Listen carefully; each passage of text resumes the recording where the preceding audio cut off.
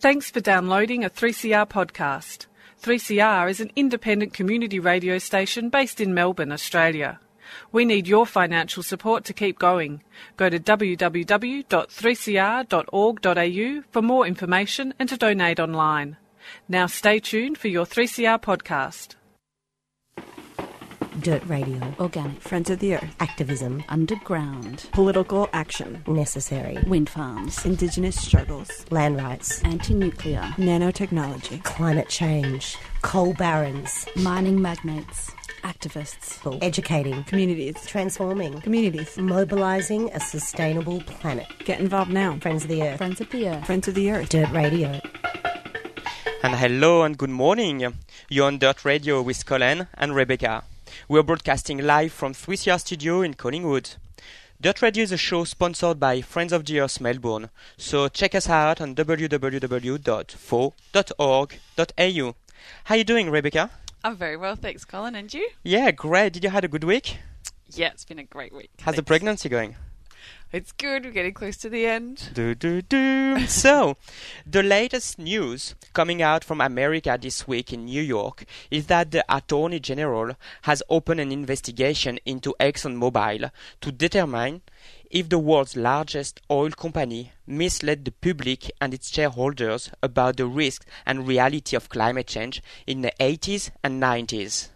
The investigation follows published reports based on internal documents suggesting that Exxon, now ExxonMobil, incorporated climate research into its business practices, and it discovered the Earth's atmosphere was indeed warming.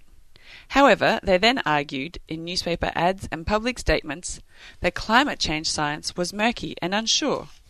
This information has outraged many people, especially at the thought of how far it set us back in the fight against global warming. So this led Rebecca and I to start talking about the impact of the meat and dairy industry also has on climate and how little is mentioned in the media. So Reb told me that our meat consumption was one of the major causes of climate change. I've done a bit of research and I discovered the campaign Less Meat, Less Heat, funded by Mark. Mark is with us today and we'll be able to ask him all our questions and open the discussion about this cultural taboo. Hey Mark, how are you doing? Hi Colin, hi Rebecca, thanks for having me on. I'm doing well, how are you? Great, it's a pleasure to have you here. So you're the founder of the local campaign Less Meat, Less Heat, and you're based here in Melbourne. Could you tell us a little bit who you are and how did you start the campaign? Sure, I'd love to. So I've been coordinating campaigns with 350.org and also originally I guess cut my teeth in climate change activism with Beyond Zero Emissions, the local group here in Melbourne. And it was once I got on this track of climate activism, I also picked some subjects in my postgraduate study at the University of Melbourne around climate science because I figured if I'm going to campaign in this area I need to understand it pretty thoroughly. So during those subjects, it always sort of bugged me that with this kind of myopic, narrow focus on fossil fuels. And I thought, yeah, sure, like we've got so many other sources of emissions, and if we only focus on fossil fuels, surely that's got to have some consequences further down the track. And I tested this hunch that I had in my postgraduate studies with different climate models. We looked at the future. We thought, okay, let's say we win, we transition to renewable energy in 10, 20 years. What does the future look like? And with rising meat consumption around the world, the climate model showed me that actually we still go over the edge in terms of we still pass 2 degrees. We go into what would be considered catastrophic climate change. That planted the seed a few years ago, and once you know something, you can't unknow it. Yeah. It's always in the back of your mind, and you have to do something about it. So I kept going, and I had conversations with people. What about livestock? And no one really talked about it, so I kind of went on with it. And it wasn't really until I came across the documentary Cowspiracy that it really brought that back to the front of my mind. And I realized, hang on, there's still no one doing anything about this. There's still no one looking at this. All the facts hold up. I stayed up till 4 a.m. after watching that documentary, looking at all the papers that the statistics were based on. It all stood up and it all made sense. And I thought, okay, I can't go back to doing what I was doing. Something has to give. I have to do something about this. And I looked at starting this campaign under 350.org. No one was really interested in supporting me with that. And I looked at starting this campaign under other organizations. And I was just getting frustrated, getting nowhere. And after having many conversations with friends and family, my mum just said, look, no one else is doing this. Start it on your own. So listen to your mum. So there's quite a lot of stigma around a plant-based diet, with concerns for health and social aspects, such as it being part of people's culture. So what would you say in response to that? Yep, we're going to be addressing all of those concerns once we launch our campaign with the information on our website. So ultimately what we're promoting is not a vegetarian, not a vegan diet. It's what we call a climatarian diet. And a climatarian diet is basically one that is aware of the carbon footprint of the different food choices we make. So what that will inevitably lead to is a drastic reduction in the consumption of beef and lamb, because that by far has the biggest carbon footprint of all. And in terms of, so obviously different people have different needs in terms of protein and iron and so forth. So we're going to have all that information on our site. And the other thing is there's a really big misconception around how much protein we actually need. We overconsume protein, last time I checked, by a factor of 2 or 3, depending on where you are. But we definitely consume way too much protein than we actually need. Unless you're a bodybuilder, most people don't have that big demand for protein. And we can cover that pretty easily with a lower meat diet, especially, and what we would call a climatarian diet. So for the health, that's gonna be great. Also, I had a question regarding the water. I know that in Australia, 67% of water is used for agriculture, compared to 9% for household use. However, people are often more concerned about taking shorter showers than reducing their meat intake. What impact is this having on land and water usage? It's a really good question. We live in the driest country on the planet, yet we have one of the biggest livestock sectors in the world. And yeah, obviously in that statistic that perfectly illustrates that point. Getting people to take shorter showers when we're experiencing during times of drought is, excuse the pun, but it's drop in the ocean. So the research that we've done in Australia, based on Australian data, is that if you eat a hamburger, standard beef patty of 100 grams, that's equivalent to 27 to 30 days of daily showers. So basically a month of showering. Wow. So you take shorter showers, but if you're eating a hamburger every second day, it doesn't do anything. It has no impact.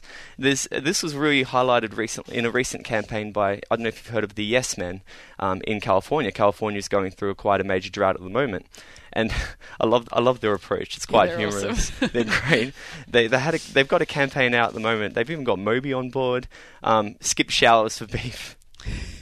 So the premise is that, okay, if you love your beef, then something's got to give. So you love your beef, skip showers. It's a smelly California. Yeah, exactly.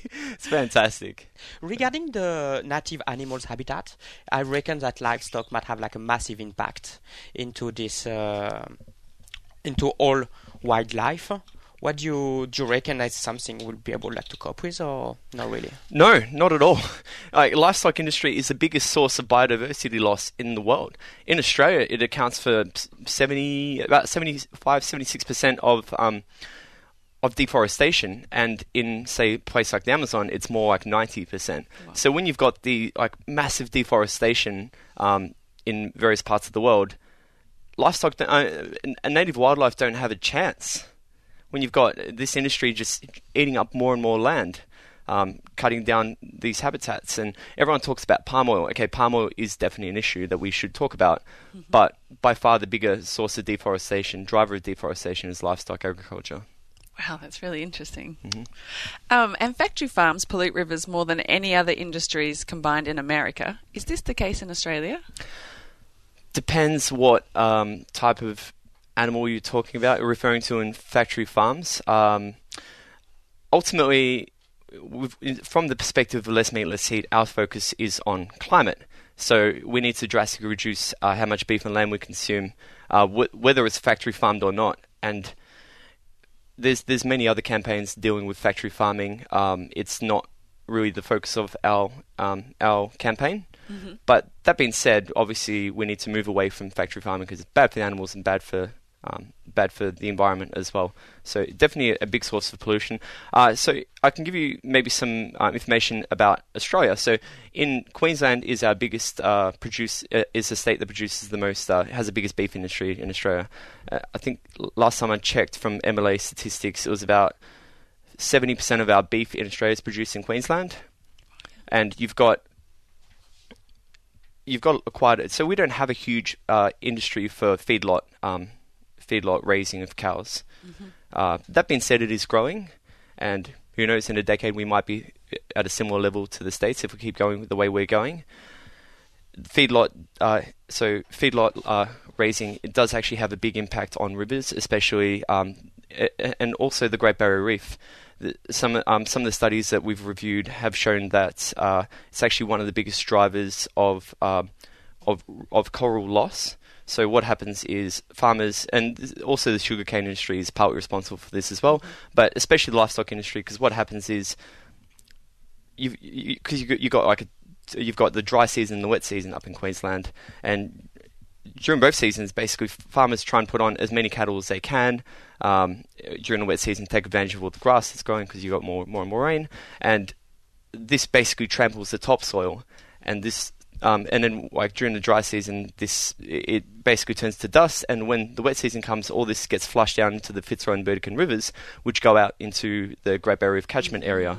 And all that sediment covers up the coral, can't get sunlight, it dies. So it's definitely one of the biggest drivers and no one really talks about it, one of the biggest drivers of coral I've never loss. heard that before. Totally. And like some studies states that livestock industry produce the pollution and also more than double the warming of the Australia's coal-fired power stations put together. Like, why do you think no one talked about that? So one of the major reasons for this is carbon accounting. How we calculate what is the biggest biggest driver of climate change determines which one you address, obviously. So in terms of carbon accounting, when the United Nations Framework Convention on Climate Change and the IPCC were formed in 1992, they decided on they were going. So how do we compare the different greenhouse gases? The way they worked this out was using the global warming potential method, and that's how you get that figure of carbon dioxide equivalent. Because you've got different gases. You've got methane, you've got carbon dioxide, you've got nitrous oxide, and various others.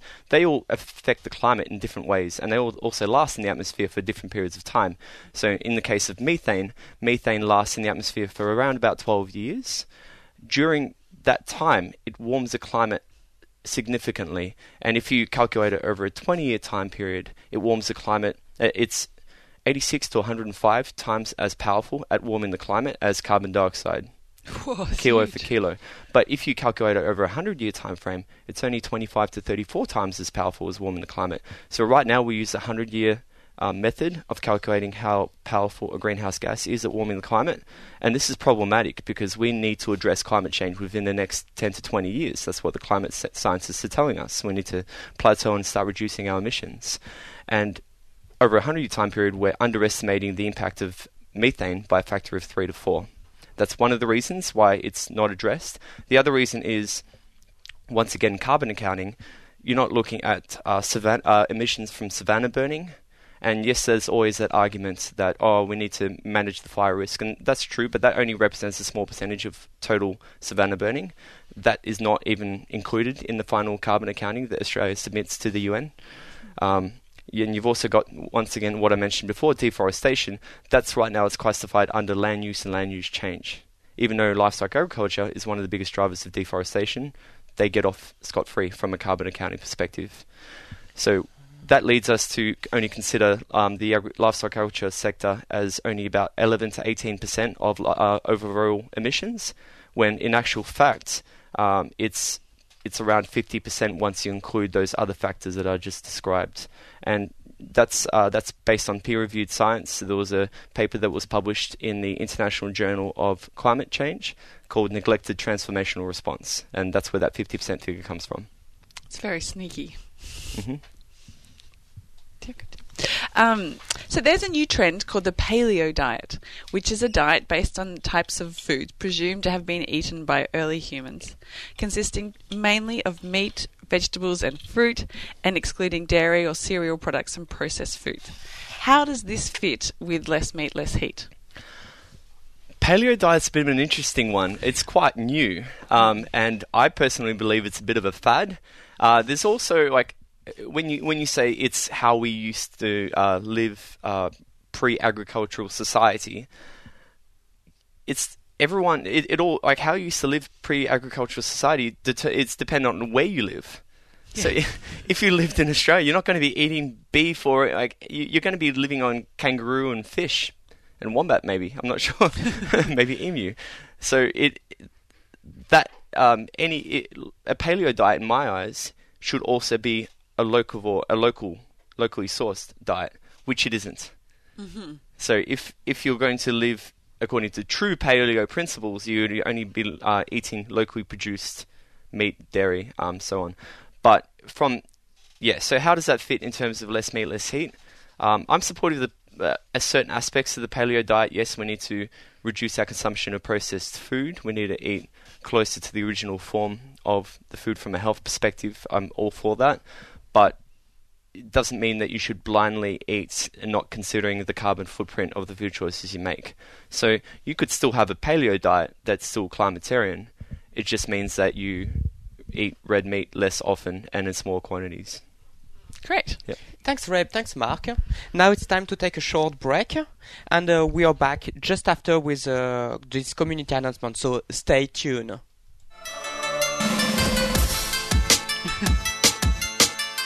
Reclaim Australia and the United Patriots Front are at it again, and they're still using Islamophobia to divide us. Next, they'll blame Unionists, First Nations people, women, LGBTIQA people, people of colour, the list goes on. They've organised another rally to promote their hate speech, and we're going to stop them. Rally on Sunday, November 22nd, to remind these thugs that they'll always lose in Melbourne. For more information and to get details on the rally, text subscribe to 0422 726 843. The campaign against racism and fascism is a 3CR supporter. Workers united, never be defeated. Workers united, we'll overcome. And you're back on Dirt Radio, show sponsored by Friends of the Earth. You're with Colin, Rebecca and Mark. Mark is the founder of the campaign Less Meat, Less Heat, and is currently working to reduce climate change by helping and empowering people to have less meat in the diet. So just before we're talking about climatarian, could you describe exactly what's the spirit behind this diet? What do you mean by what is the spirit? How can I become a climatarian? Okay, so the first step, when we launch, we're going to have all the tools necessary to help people make this transition. We want to help people, support people with recipes. We want to organise cooking classes. Going to have hopefully some celebrity chefs get on board and show people how they can make this change in a very easy way. It's not something that's hugely difficult. So we also want to launch with a challenge we're going to call the Climatarian Challenge. This is going to go over a period of about 30 a month, and it's going to be really social. You can compete with your friends and family. Essentially, what you'll start with is a carbon budget, your own personal carbon budget, carbon footprint, whatever we want to call it, whatever we decide to call it. And over the course of the month, every time you have a meal, you just whip out the Climatarian app and you go, okay, I had lunch, I had a chicken sandwich, medium-sized chicken sandwich, minus 20 points. There's going to be, the amount of points that's deducted is going to be equivalent to the carbon footprint of that food. And that will really drive that point home, that will really raise the awareness. So when someone says, oh, I had a steak last night, oh, that's a quarter of my monthly carbon budget gone. Holy crap. Wow, it's that high. Yeah, it's huge. It's in terms of, say, a kilo of chicken, a kilo of beef, carbon footprint of a kilo of beef is about 70 kilos of carbon dioxide equivalent, whereas a kilo of chicken is about 1 for 1, so 1 kilo of carbon dioxide equivalent. So it's huge, 70 times more. Wow. Massive. So do you have general guidelines? Yep. So So yeah, during the Climatarian Challenge, that will really raise the awareness and drive that behaviour change home, and with our support, obviously. In terms of guidelines, it's not as obviously it's not as strict as vegetarian or vegan, but it will probably be based on what the research that we're working on right now. So moving towards that diet that's compatible with a safe climate. So according to WHO calculations and the climate models I've looked at, it's around about 90 grams of meat per day, and in terms of red meat, it's equivalent to a standard serving of red meat per week. The problem is we don't eat standard serving sizes. No. Yeah. So according to Vic Health, the recommended portion size of red meat, of beef or lamb, is about 65 to 70 grams, whereas a typical steak is 300 grams. Wow. So if you're going to have a steak once a month, if you're actually going to stick with a standard serving once a week. But this big idea of eating a steak is trying to have the bigger steak and trying to finish it, what do you think about that? How do you going to be able to base your campaign and trying to change the normal punter to just reduce the quantity of his meat, because this is what we do here in Australia. Yeah, you can still have the big steak, just make it a special occasion, and that way you can actually anticipate it more, and you can find the best place that's got the best grass-fed beef, and you can make it a special occasion, and it makes it special rather than just having something that you have every second, third day, rather than just going to some pub for a $15 steak night where it's kind of average. But yeah, make it a special occasion, make it a delicacy, and that is also good from a taste perspective and good for the climate. We need to consider the climate in this very crucial time if we want to have any chance of surviving the next 20, 30, 40 years. Yeah, great. Sounds good. So where can people find out more information, and where to for the future for Less Meat, Less Heat? Sure. So probably because we haven't actually launched yet, our website is pretty Spartan. It's just a pretty basic holding page. So if you go to www.lessmeatlessheat.org, have a look at the information there. You've got the references. There's not much there, although in 2 to 3 weeks' time, we are launching somewhat more comprehensive interim website, which is not going to be our final full website, but it's going to have more information in time for Paris climate talks, which we're going to be attending. So I'd recommend, for now, go on our website. If you click on the Facebook link at the bottom, it will take you to our Facebook page. Like us on Facebook. We've got a social media team, Lucy and Eve, who are doing some amazing work, just keeping people informed, and we're going to be communicating with them and sharing all our learnings and photos and whatever else is going on at Paris and moving forward. So like us on Facebook, and we can keep informed that way. Great. Thank you very much, Mark, for today. Guys, thanks for having me on. It's definitely, that was so interesting, and I'm definitely going to really speak important. more to my friends and trying to help you guys to launch this campaign and make it as big as possible, because everyone need to take action to counter climate change. Yeah, individuals can make a difference. Yeah, they can, and so much bigger difference. And so people thought, oh yeah, you change a light bulb, that's great. It has such a small impact, whereas cutting down your red meat consumption has such a massive impact. And we're going to be able to show people, with carbon calculators and so forth, it's the biggest thing you can do to help the climate from a personal perspective. So to get more info and to take action yourself, guys, so go on Facebook and look for Less Meat, Less Heat, or check the website at www.lessmeatlessheat.org. And you can also support this wholesome work by telling your friends. And now what's coming up in Melbourne Environmental Hub for this week, Colin? So this week, the Friends of the Earth Anti-Nuclear Collective, ACE, is organizing the screening of Containment. Containment is a wholesome movie. It's talking about the storage of long-life nuclear waste all around the world and how we're going to be able to hold that for the next 100,000 years, when people will be different, civilization will have changed, maybe not using the same language and writing. So that will be on Wednesday, the 11th of November at Loop in the CBD at 7 p.m. So please hurry up, go on internet because it still only have a handful of tickets available. So for all the info, you go on the Facebook event, Containment, Special Melbourne Screening, or you go on the ACE Collective page. That's it for Dirt Radio for another week. We're here next Monday, same place, same time. And Dirt Radio is affiliated with Friends of the Earth Melbourne. So go to the website at www.fo.org.au and support our kick-ass campaigns with a donation. Now you stay with 3CR for Black Bloc coming right up.